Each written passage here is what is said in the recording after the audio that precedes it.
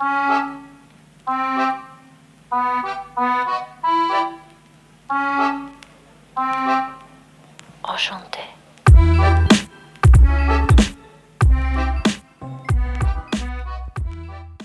Okay, so welcome to season 2 of La Petite Mort Pod. I don't know how we got here. I don't know either. 20 episodes. Well, this would be 21 episodes now, but we're doing it. We made it. We took a break. A COVID break. A COVID frickin' break. It wasn't our fault.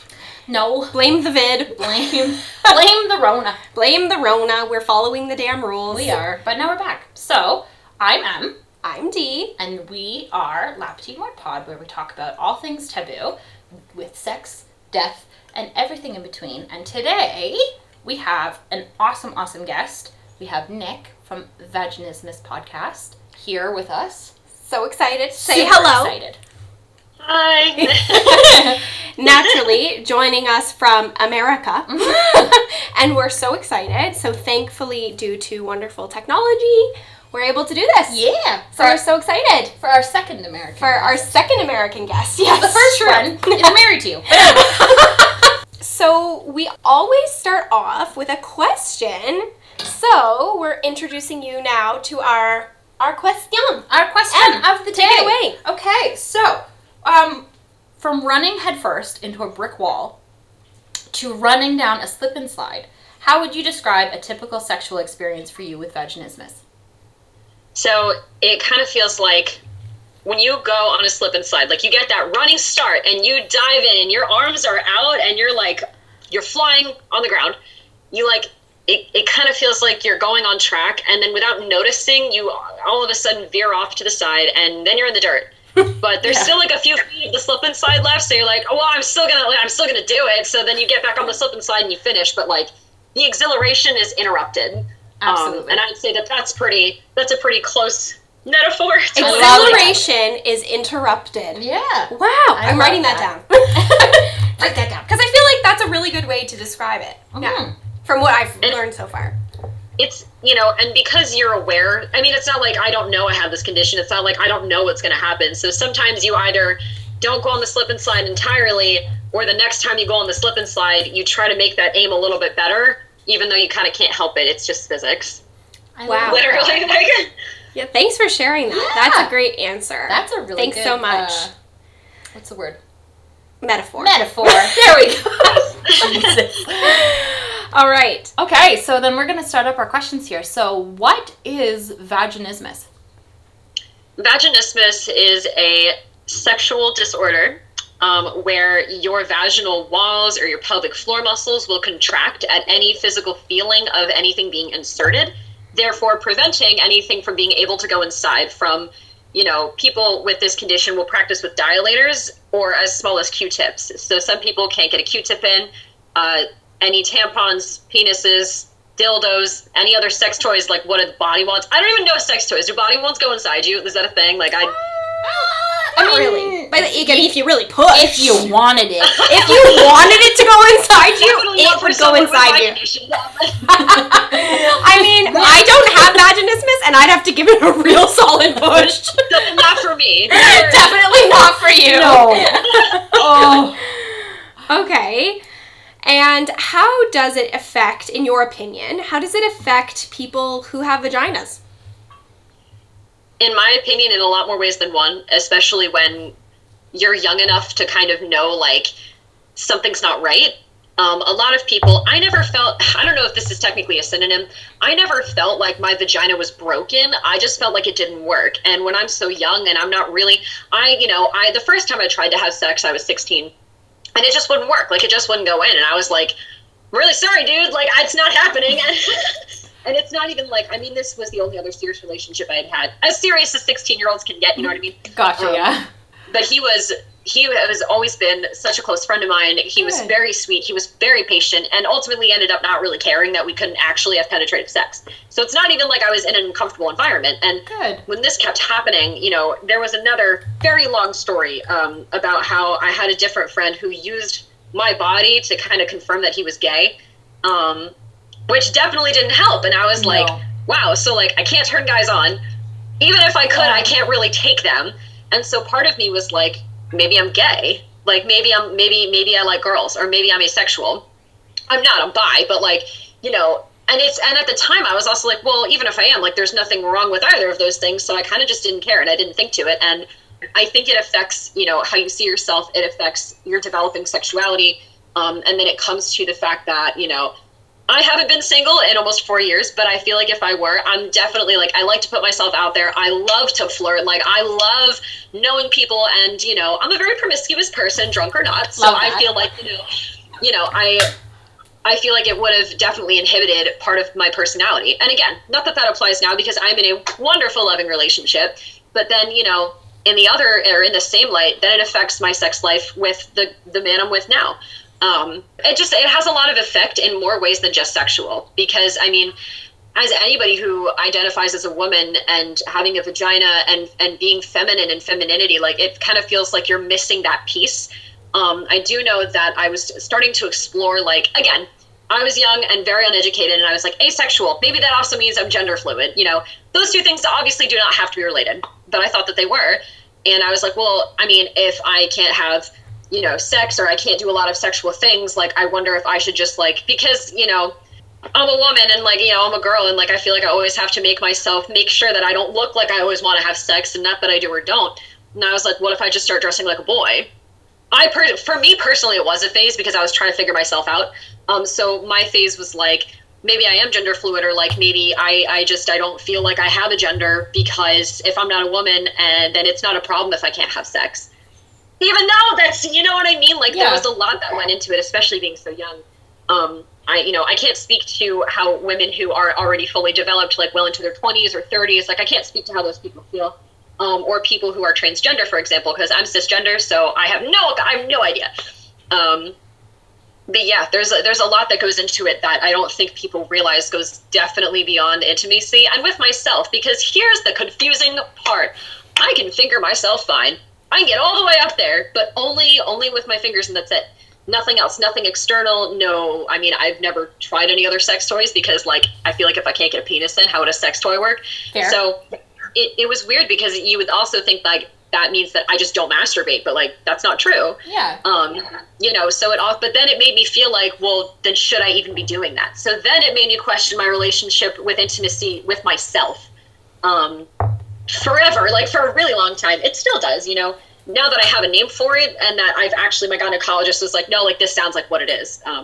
There's a lot of ways. There's a lot of ways. It honestly sounds like, it basically has impacted almost every aspect of your life, like relationships, your self-image, your sexuality and your gender identity, and it's just kind of made you question everything. Yeah, absolutely. So that's really hard. Yeah, that's hard. Definitely made it a little difficult, and it's weird, because even going through all these motions, I was like, it's no big deal. Like, what does it matter?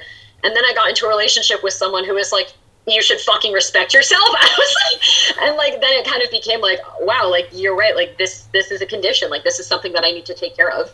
So. Yeah. Absolutely. Oh, that's so good. Thank you for all of that. Yeah. That's a lot. Yeah, you've come a long way, for sure. Yeah.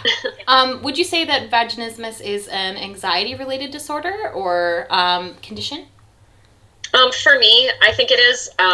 For myself, I know it is, and I think that for other people, I personally cannot say that every single person who has vaginismus has been through sexual trauma, has been through any kind of abuse, has been through, maybe somebody has never been abused or traumatized or anything like that, but maybe they're going through figuring out that they're transgender, and maybe that could be a part of it, It kind of makes me think about, I wonder if those who are born with female genitalia but identify as a boy, like, maybe nothing would be able to go up there because their body's listening to their brain and saying, no, that's not supposed to happen. So, like, I wonder if that might be a component too. I don't know. From what I Google and what WebMD tells me and what Mayo Clinic tells me, like, it's a lot says, because the definition of it is that it's physical, not contractions, like physical, like, I don't know, is contraction the right word? Your muscles like spasm. Like that's spasms, the word. Yeah, they clench and they close and they spasm. And it says possibly linked to psychological anxiety. I also don't know what it would be like to experience that without it, because I have been diagnosed with multiple types of anxiety disorders that was the summer I turned 17 or 18. And, you know, I've talked with my therapist about this. I've had a therapist for 12 years. I love her to death. I've talked with my therapist about this and my gynecologist, and it just in my personal experience, because I did go through sexual abuse, and the youngest I was 4. And so I know that, like, for me personally, I have there's no way anxiety is not related to it for me. And I'm sure, and the other thing too is that maybe it doesn't start out that way for some people, but then figuring out you have that condition causes anxiety, and then that anxiety enhances the disorder, and then it just ricochets. And you're in like a loop. Yeah. Yeah. Yeah, that's a big thing I don't know what you guys had studied in school or what you are studying in school, but for psychology, there's actually a whole unit about in our physiological psychology class about, you know, stress and how it's linked to the body. And, you know, it can go back and forth. Like, if you break your ankle, that has nothing to do with the fact that you're stressed out, but now your broken ankle will stress you out, and the stress is going to enhance pain because of chemicals and hormones that stress will send out throughout your body. Yeah. And so, you know, that's definitely related to any kind of sexual conditions that anybody goes through. That's really interesting. That is really cool. I've already learned so much. Wow. Are you able to dispel some common myths or misconceptions about vaginismus? People who have vaginismus don't like to be sexual, which is false, because, you know, how people think that penetrative sex is the only thing we can do to feel good. I don't know, because obviously it's not. You know, there's a lot of people that, there's also myths and misconceptions against ourselves, where we do feel like our vaginas are broken, or we do feel like we're not meant to have sex. We feel like we're not meant to, you know. I don't follow, I'm not big on religion, but I know that posts from people who are religious are saying, like, well, this is not the path that God intended for me to go on, when, like, maybe that's not true, you know? I don't know. Again, I don't know how much religion would influence these kinds of things, but I've definitely seen other people posting about it. But our vaginas are fine. We have a psychological condition and a physical condition, like, you know, and yes, we do get horny. Yes, we get turned on. And yes, we can still have orgasms. Like, that's still a thing. Like, I also think that just being in the position I'm in, sometimes I assume that other people assume things. Okay. When maybe they're not even thinking about it. Like, you know how we kind of think, like, when we're in high school and we think, like, everybody thinks this of me, when, like, nobody's probably fucking thinking about me. Like, like, I feel like some people are like that with, at least I know I am with vaginismus. I can't speak for anybody but myself, obviously. But sometimes I'll be like, wow, like, if I stop being anonymous about this, like, what are people going to think of me, you know, and judge my relationship without knowing anything? Like, it's a very big component to who I am. And I think the other thing is, like, it's something that I go through, not something that I am. And I think that some people see others with vaginismus and think, like, oh, that's like a non-sex category. Like, we're placed in, like, categories of, like, you can't do this, or you shouldn't do this, or that's weird, or, oh, like, let's just, like, not, like, taboo, like you said, you know? Yeah. Okay. So, are you willing to speak a little on your vaginismus diagnosis, and how did it affect your mental health when you were diagnosed? So there's actually a bit to this, and it does get pretty heavy. So for those listening, trigger warning, if, you know, you have dealt with sexual abuse, sexual assault, especially from family members, just putting that out there, because I know that I don't want to spring that on anybody. Like I said, when I was growing up through high school, I didn't think anything needed to be diagnosed. I just simply thought, oh, okay, whatever, it's not a thing for me, it's not a big deal. A few years ago, I messed up something with birth control. The birth control that I take, and I got my period, and I was bleeding like every day for a month, and it wasn't like excessive, but it was like more than spotting, and I was like, okay, and I didn't think, because I'm stupid, I like didn't think that it had anything to do with the birth control, and I was like, this is weird, I should go get checked. And I didn't know what a pap smear was. My gynecologist, who I had not really met before, I'm sorry, there's like so much to this. That's okay, take your time. Yeah, take your time. This was a new gynecologist. So not only did I not know what a pap smear was, I didn't know her, but she's very nice. I like her a lot. And I switched gynecologists because the one previous was very dismissive of my anxiety, very rude and very snippy. Maybe she was having a bad day, but I was like, I don't care if you're having a bad day. This is my vagina. Like, what? Like, very invasive procedures, right? So I'm getting a pap smear. Every time I had gone, I would always end up crying. I just couldn't, and I never knew why. I was like, why am I so upset? Like, I didn't understand what was going on. I was like, I don't know why this is so sensitive for me. And so when I was getting the pap smear, she was explaining what had to happen, and I was like, I don't think you can do that. And she was like, what do you mean? And I was like, I mean, my body is not going to let you do that. Like, I don't mind if you do it, but my legs are like, she had to like keep her elbows like on my knees. And I was trying so hard not to like push my legs in.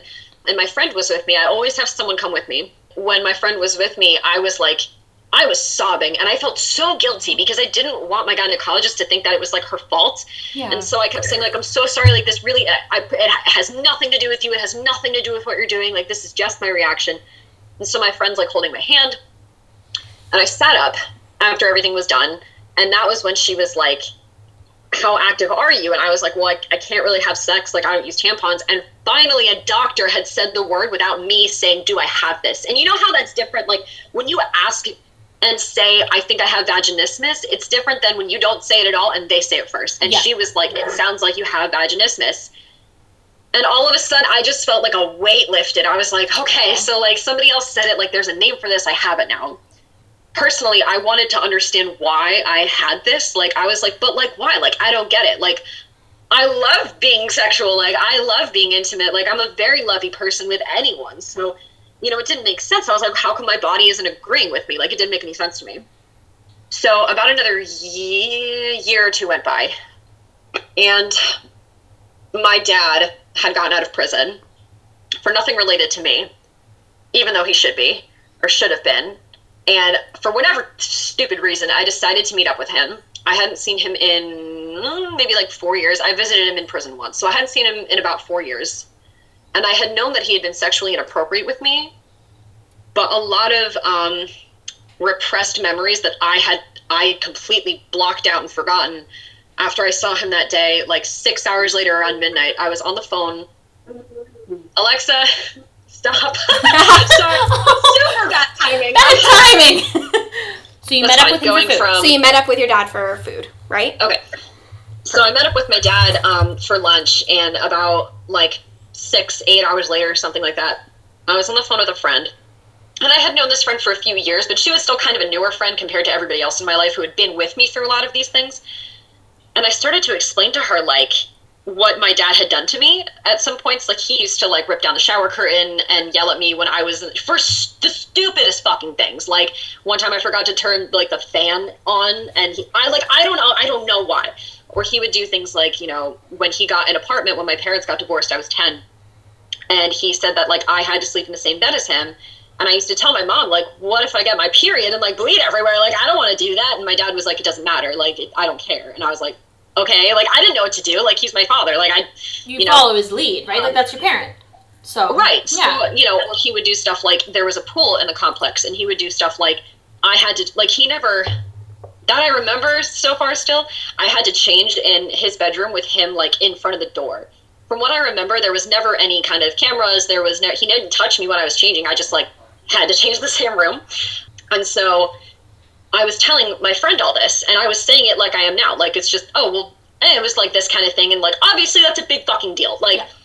But when I tell you it doesn't feel like it was for me, like, that's just how I felt about it. And my friend was like, what are you talking about? Like, this is sexual abuse. And I'm like, it is? I'm like, I just thought it was, like, weird. I just thought it was, like, inappropriate. And she's like, no. And, like, she's like, no. And why do you sound so calm about this? Like, have you ever gotten upset about this ever? And I was like, I don't. And I didn't. I've never gotten upset about it until the last year. Not once. I was like, oh, it's just, like, gross and weird. But, like, I never considered it to be violating until I was told that I was violated, which I think is bizarre that I have to be told that was not a good thing.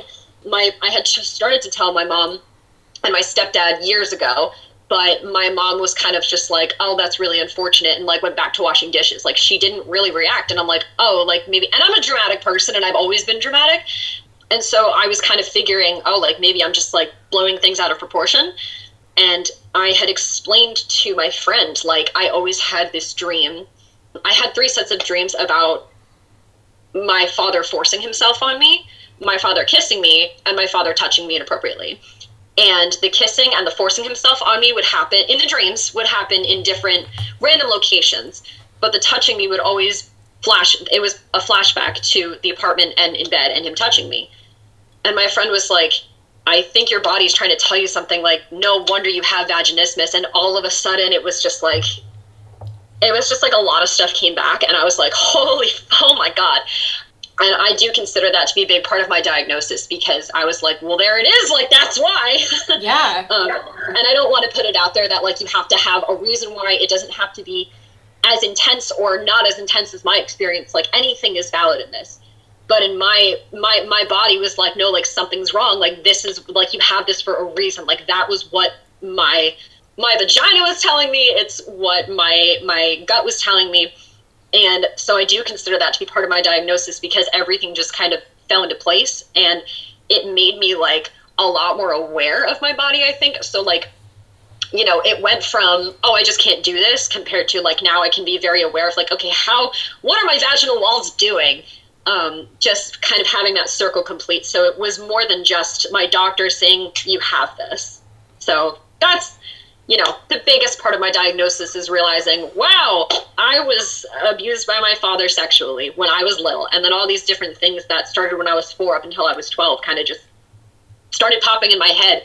And they still do. Like, I'm still very afraid that I don't remember everything. And that sometimes I'll just, like, oh, that also happened. Okay, I have to, like, go somewhere now, because, like, that's how repressed memories fucking work. But yeah, so that was the diagnosis. So do you now speak to somebody about this? Because that's huge and heavy. And for anyone that's listening, that is 100% sexual abuse, and you should 100% talk to somebody. So do you have, like, a circle? Do you have people? You said you have a counselor? Oh, yeah. You know, it was really weird that I told my therapist right away. Family trees can be very branchy and sporadic. My ex-stepmother, who I am very close with, I love her to pieces, and she treats me like a daughter. She's also the mother of my half brother, so I'm close with them. Like, so I called stepmom, and I was like, I need to tell you this before I convince myself it's not true. So I told her everything, and she believes me. Called my mom. I told my family members right away. I told my stepmom. I told my mother. I told my brother in person as well. I think my brother was the only, no. And then I told my uncle, who is my father's brother, who also doesn't talk to him, because my dad's a shithead. So, you know, my uncle and I are also very close, like, and I told him. So I have a very supportive family, but I have the best friends I could ever possibly have, and I trust them with everything. And so it was kind of a week-long process, I think, to kind of get it all out there. Like, I told all of my close friends, and I was like, I know we're in a pandemic, and it's totally fine if, like, I can't come to visit you, but there's something I want to talk to you about in person first and foremost. So we would do, you know, the masks, the distance, being outside. Everybody I told, except my boyfriend, obviously, was outside, and I had to keep saying it. And while it was happening, while the abuse was going on, I would ask my father about it, and he would gaslight me and tell me, why would you think that? Do you want it to happen? Like, why are you thinking about those things? Like, that's so disgusting. Like, how could you accuse me of blah, blah? So I kind of grew up thinking I'm making up my own trauma. Nothing happened to me, and I'm fucked up for no reason. So yeah, I mean, I definitely think, like, there's a lot of people who, will gaslight themselves without realizing it. And, like, you know, sometimes I wonder, and there's might be some things that I'll never know. Was one of these memories just a dream? Or did this actually happen to me when I was 5? And my boyfriend made a good point of, like, does it matter? Obviously you were that scared, and obviously some of the things had to have happened, and you feel violated, and you were violated. And I think that some people will talk themselves out of therapy. But I believe that even if you haven't been through trauma, the whole fucking world needs therapy. So I talk to my Preach! Preach! That is so true. Everyone needs therapy. I'm studying you on. Like, I do think that everybody needs guidance, and there's no shame in that. And there's even less shame in getting help when things like this happen. Like, nobody can process this by themselves. You need a professional to help you. Nobody. Absolutely. First of all, nobody knows what the fuck they're doing in general. And second of all, nobody knows how to handle these things. Like, I certainly don't. I still don't. Like, there are still days where I'm like, oh, it's not that big of a deal. Like, why am I upset about it? When that's, like, not good. Like, you know, so yeah, if help is available to you, or you have friends, and, you know, you should protect yourself. Like, if you tell someone and they start questioning you, stop right away. Do not talk. Like, I'm not saying come to my person. Yeah, exactly. Yeah. But don't talk to them about those things. You know, one of my family members who I ended up telling was in shock, and so their immediate reaction was like, are you sure? But they weren't, like, pressing and questioning me in the way that was, like, interrogative. They were like, how can you trust a member? Like, they didn't want to believe it. And I was like, okay, And I didn't take it personally because it's not, it's not their fault. Like, it's nobody's fault but this fuckhead who did it to me. And so when my family member was like asking if I'm sure, I was like, yeah. And then I just kind of slowly like, all right, I'm just going to keep that boundary, and I'm not going to talk to them about it because that's not good for me. And, if they need to, and then they see their own therapist as well. My whole family, like, we all see therapists. Like, it's great. Like, good. Awesome. That's good. That's good. Everyone, yeah, like, you're Everybody totally needs right. one. Everyone needs one. Yep, for sure. So, definitely, I do have support. I do have help. And I don't think that's something I'll ever back away from because I'm independent, but being independent doesn't and shouldn't equate to I don't need anybody to help me. No, definitely if, anybody listening has been through these kinds of things, like, help is available to you. And that's part of why I made this page too, because I feel like it's so interesting to me that, like, I've had people message me who are, in their teens trying to figure this out. And then I've had people who are 40 years old and married and being like, what's going on? Mm-hmm. And I like that. Like, I like that I can kind of be a resource for that. But people have to remember, like, Instagram isn't everything. Finding a platform where you relate to a quote that's been reposted is not getting help. That's a really good point, actually. Also, you just called me out on all my shit. No, I'm just kidding. Way to go. I'll just remember that tonight while I'm crying myself to sleep.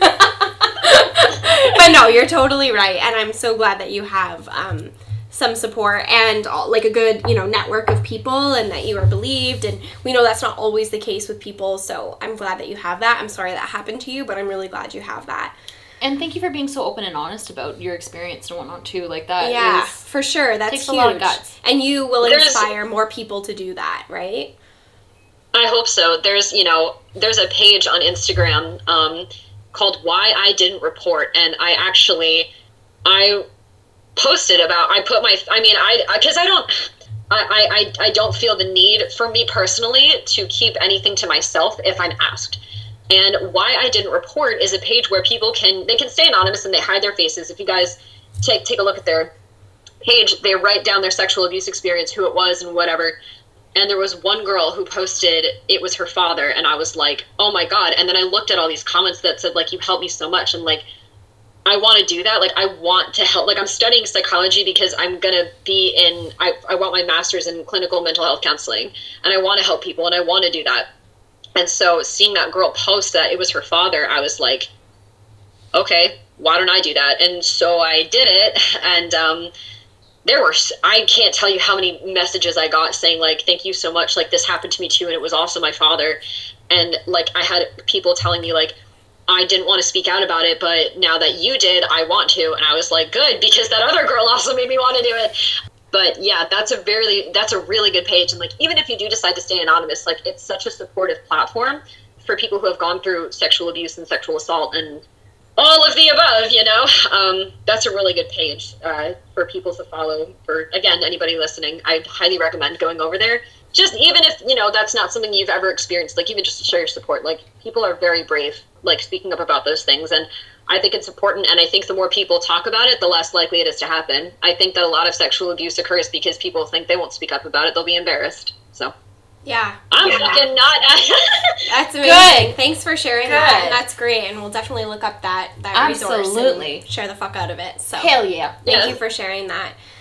So if it's okay with you, we'll move on to a few other questions that I think some people might have. Do you find that anxiety during foreplay or sex can trigger your vaginismus? And do you have a way to keep yourself calm when you're having sexual play with your partner? Okay, so the first part of that question was, do I have anxiety from foreplay? Not anymore. I definitely used to, and I think that being with someone who is so patient and understanding definitely helps. I used to get anxiety because I think I used to get anxiety before we had a more established sex life because I'm like, what does he expect from me? But at the same time, like, we would stop and be like, hey, what is this going to lead to? What are you okay with and what are you not okay with? Like, we would make sure that before we did anything sexual, that we could talk about it without being sexual, which I think is a very important, whether you're talking about foreplay, sex, whatever it might be. Like, if you can't talk about those things, not in an intimate setting, I don't think you're ready for them, because that can create anxiety and that can create mixed signals, which is not good, vaginismus or not. And so because I was very upfront with him when we did start to get a little more serious in the bedroom, so to speak, I was like, listen, like, I can't have sex, nothing can go inside of me. And he was like, okay, we'll work with it. And I was like, great, cool. So so just knowing that he is very accepting and very patient, you know, definitely lessens the anxiety. And it used to be like, I mean, sex is not seamless. It's clunky, and you take breaks, and sometimes you talk, and sometimes you laugh. And so, you know, there would be times where we're really getting into it, but this is definitely a bump that I do feel anxious about. Like, if we're going to try to have sex, we have to, like, stop and, like, get in a position, the same one every time, and then try, knowing that it might not work. But that doesn't really come from foreplay, because sometimes, and we'll ask each other in the moment, like, hey, can we do oral? Hey, can I touch myself? Hey, can I touch you? Hey, can we try sex? Like, we'll ask in the middle of us doing stuff, because communication is a big part of sex in the first place. Like, you shouldn't be doing everything. You shouldn't be doing everything without talking once. Like, I mean, if you do, like, okay, if that's your consent, great. But I feel like I don't know. I feel like for us, at least, I can't speak to most people, but for us, we ask each other. So even during foreplay, we'll just make sure, like, we'll also ask, like, hey, what time is it? Do we have time? Is this a quickie? Like, we'll say stuff like that, you know? And what was the second part of the question? It was, where are we? Oh, God. How do you have a way to keep yourself calm when you feel like your vaginismus symptoms are, like, coming on really strong, or you feel like they're the times where it goes from you being, like, okay and, like, feeling, like, loosey-goosey, and then it just kind of hits out of nowhere? Okay. Yes, actually. And that has come a long way especially since being diagnosed with it. I don't think I've necessarily, being totally honest, I don't think I found a way or a method of soothing my anxiety with that. But I remind myself, I don't have to have sex with anybody. I don't have to have sex. I don't have to have sex to be worthy. I don't have to have sex to be loved. And so just knowing that it's something that I don't have to do already makes me feel better. I'm like, you know, and that's actually, that's how I got my tampon in the very first time, because every single time I would go to put in a tampon, it was like, I have to do this. And then over the summer last year, I was going on a swim before surgery, my last one. And I was like, you know what? And normally, I don't fucking care how gross this is. I would just go in with a pad on. Like, I don't fucking care. Like, it stops in water. Whatever. And when you get out of the pool, you just run to the bathroom and you have backup panties. So, like, I had a method. I had it down. I've had it down since 7th grade. So I was like, you know what? I'll try it. And if it works, it works. And if it doesn't, whatever. And all of a sudden, it just went right in. And my friend, I'm not even kidding. She's my best friend, was with me in the bathroom while I was putting the tampon in. And I was like, what do I do? And she's like, try like stick it from like behind you, almost like it's going in your butthole, but it's not. And so like, she was with me the whole time. And I looked at her and I was like, oh my God, it's in. And like, I was freaking out. I was like, I can feel it and I don't know how to feel. And she was like, yeah, you got a tampon in. So anxiety back, wrapping it back related to sex, I try to work towards that of reminding myself, like, he still loves you. Like, I think love should branch out way beyond being able to have sex or being sexual. Like, and reminding myself that it doesn't have to happen today. It doesn't have to happen in 20 years. And, I think that intimacy, obviously is a huge component to relationships, in my opinion.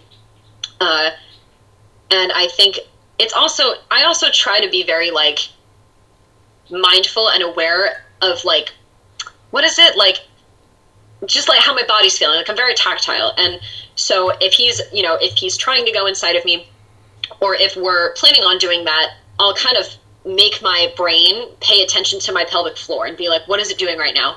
And I started to notice, oh my God, it's moving, and I'm not moving it. Like, what are those things that people who are giving birth, Kegels or whatever, like you practice moving them or something, and it'll just do it. And I'm like, what? So, like, I don't know, you've ever had a muscle spasm where your muscle just, like, twitches or whatever? Like, that's exactly what happens. It's not a rapid twitching, it's more of, like, a squeeze. Like a contract, like a... And then, I'm picturing a snake wrapping itself around its prey a little bit. Yes, like that. Or like quicksand. And then the harder I try to make it stop, the worse it's going to get. So I just have to be like, all right, it's tight. And then the second I just accept it for what it is, all of a sudden it kind of gets looser. Okay. We have not gotten to the point where I can do that because it's a very tricky thing to do with another person, simply because, like, I don't want to be focusing on that the whole time. Like, I want to be able to give him love and kiss him and not be like, okay, let me concentrate on this right now. Well, you want to have fun too, right? So yeah. which is why dilators are a thing. You know, that's why dilators exist, I think. So, you know, for people who are practicing with dilators, I have not gotten to that point yet. I'm too scared to order them. I don't know why, I just am. But for people who do have dilators and who are trying to get past that mental block, that could be something that you could practice with, is just thinking like, doesn't have to go in today, doesn't have to go in tomorrow, doesn't have to go in whenever. Like, it will happen if it happens, and you deserve to love yourself even if it doesn't. Like, oh no, you can't fuck something. Like, I don't know. Like, it's like, like, I mean, it's hard for me to be so serious about it 1000% of the time, when sometimes it's just like, wow, now I just have one less resource for my fucking period blood. Like, I just have to, like, make it a joke, because otherwise I get too sad about it. Even though it is a serious thing. But that's something that I can kind of try to tell myself, is just pay attention to how I'm feeling and respect it. The reason that I'm having those signals is because my body's trying to protect me, not because my body's trying to harm me. My body doesn't understand what's okay and what's not okay yet. So that's something that I would do. That's awesome. Oh, that's so good. I love it. You're like a star. You're like a star in my sky now. Like, it's so nice.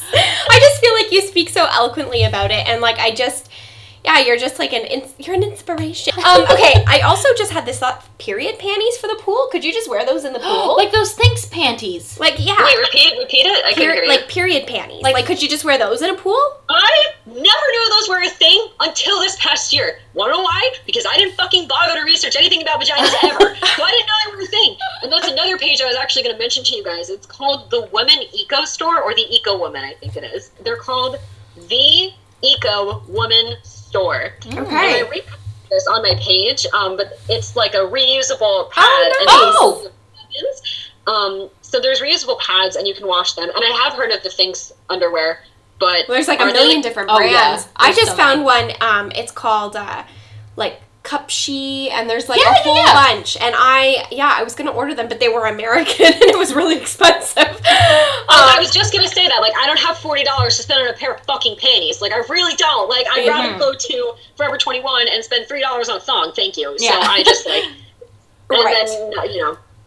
Yeah, but I think that, you know, if there comes a time, like, I think that could be, like, an investment for people, like, to wear 100%. In the pool, that sort of thing, so you don't have to worry about, because I've seen people jump in a pool and the pad is floating, and I'm like, luckily, that's never happened to me. And, you know, it's weird, because, like, I don't know, maybe it's because I've never gone in the ocean with a... No, that's a lie, I did do that. No, I didn't. I took the pad off because I had a black bikini bottom. I don't know. I've personally never seen that happen, and it's never happened to me. But I also don't jump it, so maybe it's because you're not jumping. Yeah, because you're like wading in. I like wade in the I wade. So like I don't know. It's never happened to me, and then I'm very conscious of it. Then I'm very like, okay, I gotta make your sure legs are like, you're like, let it go. Keep it in the pants. Yep. Okay, great. Well, thanks. So I have a few kind of questions, and this is more open-ended. Like, can you describe what works for you in sex and what has worked for you so far with menstrual products? Anything external. Okay. A lot of, what is it, clitoral play? I don't know. There you go. For it, but clitoral stimulation. Yes, stimulation. Anything outside feels good. I fucking love grinding and humping. I just use pads mostly. Also, okay, now I have a question. Do tampons make your cramps worse? If you're having pelvic floor contractions, I imagine it would. Yeah. Oh, yeah. No, absolutely. Yeah. Because the 10 whole times I've used a tampon, I've been like, oh my god, this is worse. Now I don't even care if it's because I have vaginismus. This just fucking hurts. Like, yeah. Well, and I imagine if your body's like, reject, abomination. It feels like it's like pushing it back out. Yeah. Literally. But, I just use pads. I use liners. The only time I will ever wear jeans is when I'm on my period, because the leggings I have, like, frame my nice little ass, so I make sure that I wear jeans. Love that. When I have granny panties on with that. I also definitely have bought the the pad that I use, or the pads that I use, are not just liners, because I just have a very heavy flow. Awesome. So I use just the regular size, and they're like the third one. See, I don't even know. They're like kind of large, but at nighttime like the long ones? Yeah, the like a maxi pad, basically. At nighttime, this is such an extensive process, but this is how much vaginismus is a bitch to take care of. So I have bought the pads that go from like the very, very like front of your mons pubis or whatever, all the way back up the booty hole, and I have to cut the back of them off so they'll fit in my underwear, and I sleep in a fucking diaper because that's just like, that's what I do, and it works. I'm like, it's better than constantly having like little blood stains on my favorite underpants, and it's better than like fancying getting anything, and it's easier than trying to maneuver around a tampon. Yeah, 100%. So that's what it is for periods. I just use pads, and I have different methods of using them, I guess. And as far as sex is concerned, oral is always, you know, one of my favorites.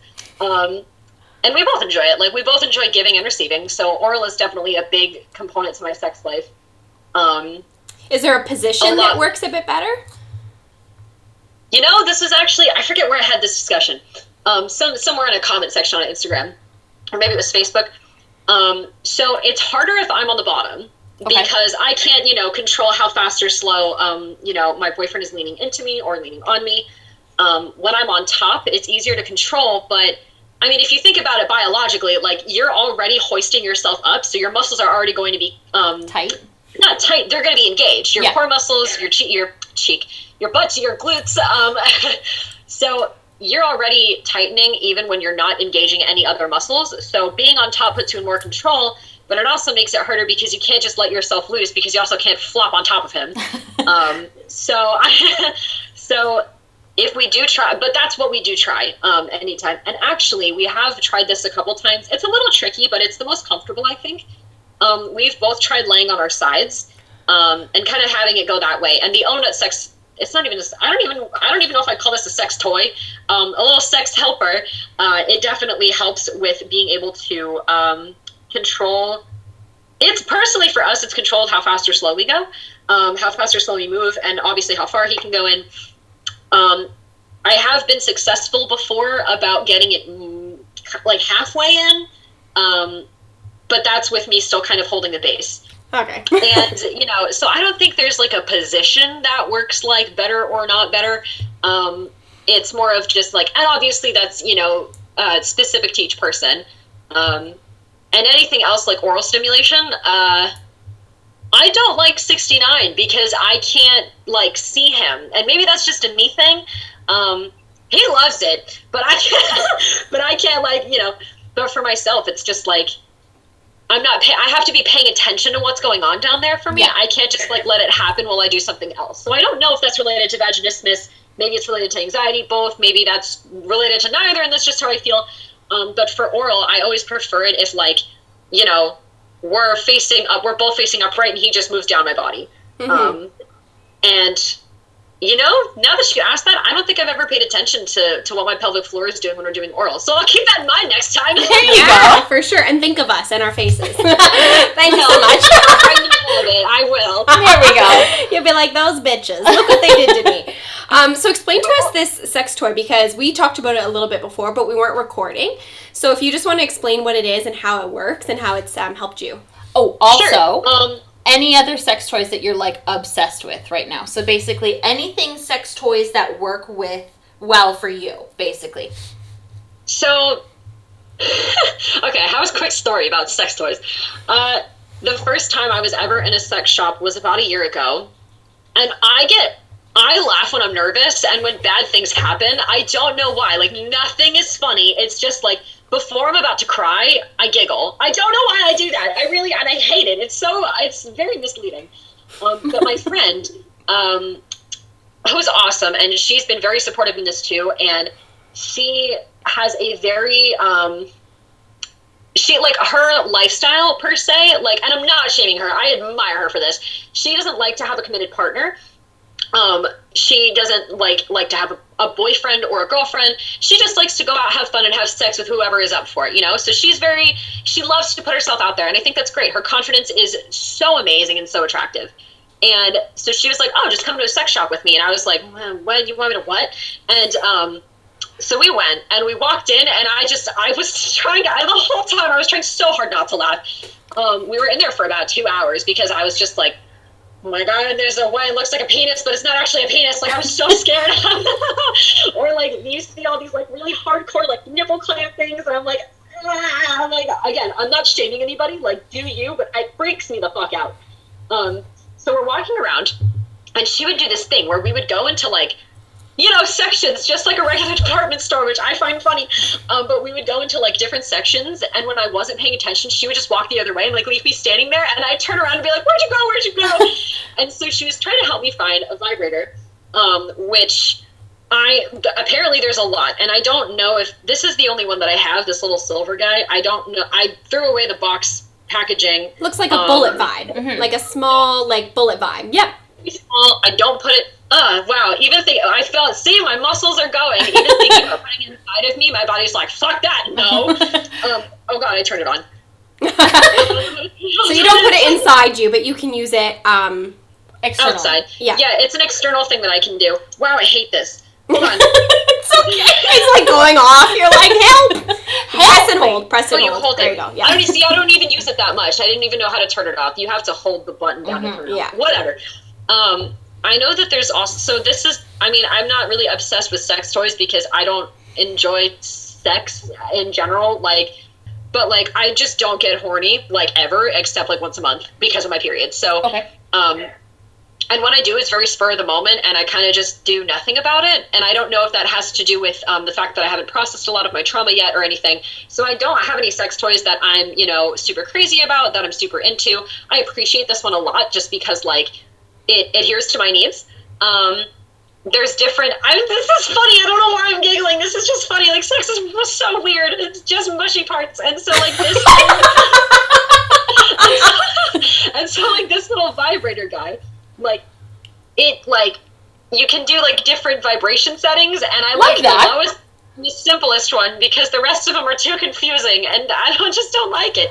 I feel that, though, because, like, for me personally, just to kind of, like, validate you, because, like, I can't do a lot of, like, the heavy vibration. Like, I like it when my teeth chatter. Like, she loves so it. I'm like, I hate it. Like, to me, like, I do, like a little buzz, little vibe, that's great. If it can, like, maybe, like, change up a little bit. If my clit looks like it's going to fall off, I've done a good job. See? And then for me, I'm like, if I do it too high, I'm like, oh, fuck no. Like, get out of there. Right? No. So, yeah. I, like, need my teeth chattering. And then the other toy or I think contraption is a more fitting word. It's called the O-Nut.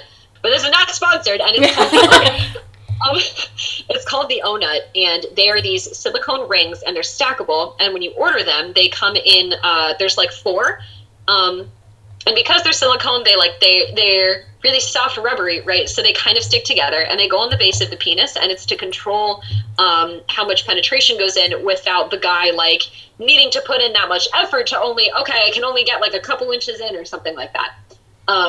It comes in this really cute little box with self-affirmation stickers, and I have them hanging on my mirror. I think the girl's name is Emily, who owns, like, the website and the company, and she's really, really nice. And they have their own Instagram page, and they have 2 colors, and my favorite is the aquamarine. So love it. And is that made for people with vaginismus? Or is it just for people? I don't know. Sometimes I wonder, like, because, bodies are weird, bodies are different, and, like, maybe, your vaginal canal is only so deep, and a guy might be 9, 10, 12 inches long, and like me, and, it's a hole, so like it keeps going, so like maybe you need something to stop it. Okay, Rip.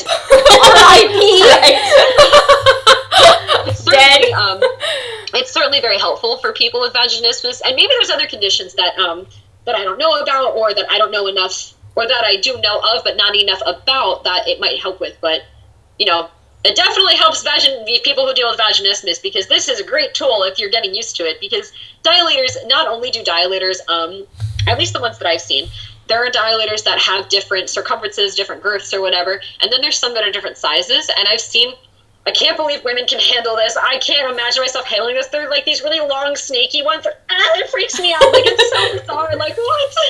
But, yeah, so I definitely think that these, I don't know if it was made because she has vaginismus or for people with vaginismus, or maybe that's just something she doesn't want to disclose. I don't know. But it helps. It's just to control depth of penetration. Okay, very cool. So I think that we need to kind of your opinion on this. Is there a way to cure this? Is there anything that helps? Creams, lubes, medication, counsel? Like, what makes this better for people, in your opinion, so far? From what you've learned and what you've experienced yourself? Counseling would be the first and foremost thing that I always think helps everybody. Because having someone to talk about this with, you're never going to get anywhere unless you accept where you're at now. But there are, like I've been saying, like there's dilators, consistency, patience with yourself. But I think, reminding yourself that those things are okay and that you don't have to get dilators. You can go to pelvic floor therapy, which is absolutely an option. And I'm actually trying to work on a collaboration with multiple pelvic floor physical therapists about their opinions on all this. There's different types of physical floor therapy too, because different pelvic disorders need different methods of help. For someone, and I was looking into this because I do want to try pelvic floor physical therapy, and they're not going to say, okay, put this thing inside of you now, because they know how intimate this is. They're not doctors who say, okay, this is a broken bone and this is a surgery, we need to fix it. This is not structural. This is not a pyramid where you take one step up and you go. This is a very, very big wave. And so I know that physical therapy is an option out there if that's affordable or accessible to people. I really, really genuinely think, and I don't know how true this is because it's never been tested, but I very much think that crushing the stigma against it is also the biggest thing we can do. Absolutely. Just talk about it. And that doesn't necessarily mean walk around with a sign on your forehead that says, ask me about my vagina. I just kind of feel like it sucks that this also just might be something that we're stuck in until a lot can happen with accepting sexuality and accepting, women more in general, and not feeling like we have to be hush-hush about these things. Because I think that's part of it. I think people aren't going to want to ask for help because it's weird. And for those of you who can't see me, I'm putting quotation marks around it's weird because it's not weird. It's just happens. It's just something we deal with. My friend wanted me to ask you one question in particular, sure. And I feel like I can't round this out without doing this for her. So she was saying, because with a lot of her experiences and whatnot, she'll use a calming agent, she'll have a drink, or she'll have take some anti-anxiety medication, or she'll do basically not necessarily be under the influence, but then she'll smoke weed. Yeah, or be super calm, spaced out, whatever, because she feels like that puts her in a better mind frame in order to have penetrative sex. But then she was also saying that some of her partners in the past have been well, I feel like this is non-consensual now because you are so in this state. Right? So what is your opinion on using a calming agent or drinking or smoking weed or whatever, something that kind of gets you super zen or zoned out before having a sexual play? So, and this is not, because you wouldn't be able to know this. That's actually, going back to the myths and misconceptions, one of the biggest things that people with vaginismus get, their response is, oh, just have a drink. Oh, just take a hit. And it's no, that's not going to do anything. So, that, in my opinion, in my experience, has nothing to do with it. Okay. A calming agent won't do anything because you're not even controlling it. Okay. It's so deep in your subconscious. In my experience, it's so deep in your subconscious that that's not going to do anything. And part of me also does agree, that, well, I know my boyfriend agrees, if I'm high or if I'm tipsy, if I'm drunk, we are not doing anything. And I'm okay with that because, I don't care. If I need to, I'll do it myself. So, I just, I don't think that helps. I also think that's more avoidant because then you get dependent on having a drink, you get dependent on smoking, you get dependent on putting on your oil diffuser, and then it becomes, not an addiction, just a dependency. I also think that it masks the issue, and I think it's a harmful habit to get into. My point is I don't think calming agents are in your favor in this circumstance. Okay. I think once you talk it through with a therapist, once you talk it through with a partner, with your friends, with yourself, that's the calming agent. You need to get to the center of it and doing something to you're jaywalking instead of using the crosswalk. I love that analogy. Yeah, that's good. That's really good. Thanks.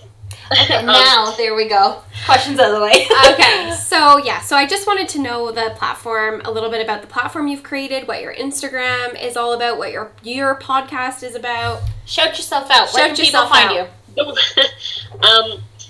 So, yeah, like I said, or like I've mentioned, I didn't even think I would start to have much of a following. I was like, oh, it's just going to like be a few people. And I checked my follower count. It's a little over 400 now. And I was like, holy shit. Like, I was so happy. And I was so thankful that like I have people who want to visit my page and want to listen to my episodes.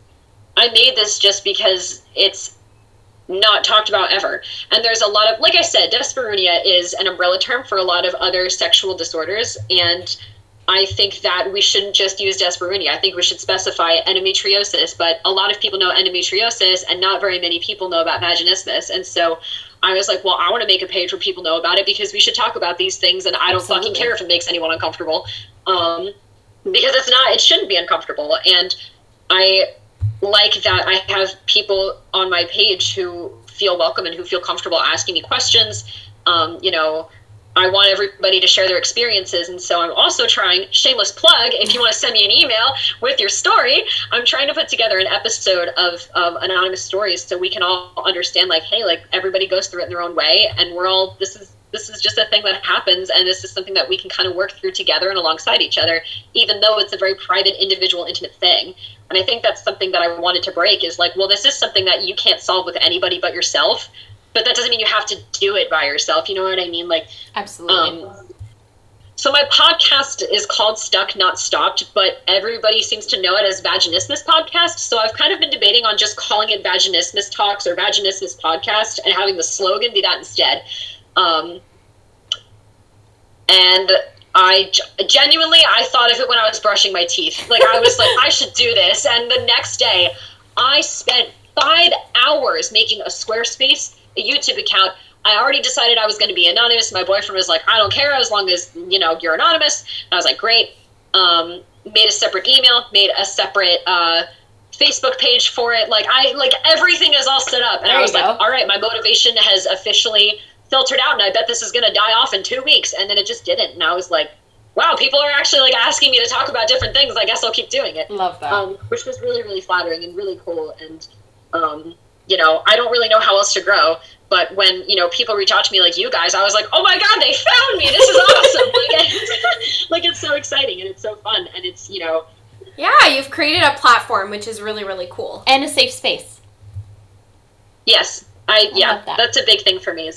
I want people to know that it's safe and that I will always respect people who want to be anonymous, which is why the episode I'm trying to put together, like, you don't have to put your name. Your story could be 2 sentences or it could be 5 pages. I don't care. Love that. I want people to know that they're safe because, again, privacy and shame are different. Like, if you're keeping this private because this is your business and that's your boundary, great. But if you're keeping it private because you're shameful, I want to help that. Like, I don't want people to feel shame because of this, Absolutely.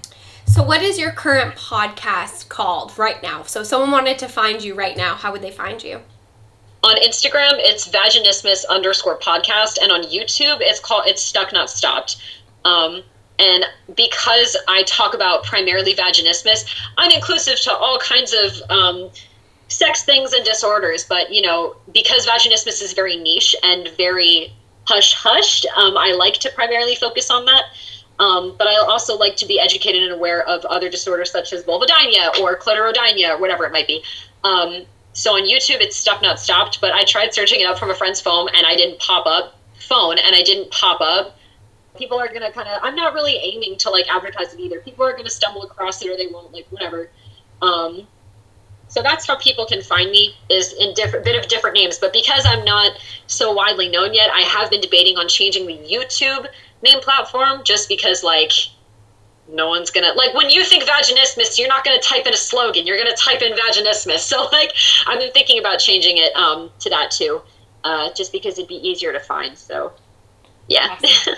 Okay, well, I'm so glad that you've shouted out where people can find you, and I'm sure that, or at least I hope that a lot of the people who are listening are going to go and love all of your stuff, follow you and show you all the love you deserve. It's true. Thank you. It's true. Alrighty, Nick. So I want to thank you so much for coming on our podcast and for talking and being so open and honest and awesome. This was great. It was amazing. It was amazing. You're my shining star in the sky. You have a fans in Canada. You do. Alrighty, so you can find us on Instagram at La Petite Mort Pod. You can also find us on Apple Podcasts, Spotify, Castbox, all those fun things at La Petite Mort Pod. You can also email us any fun stories or whatnot to lapetitemortpod@gmail.com. We are trying to put together a listener episode within the next few months. And until next time, when in doubt, lube it out and write a will.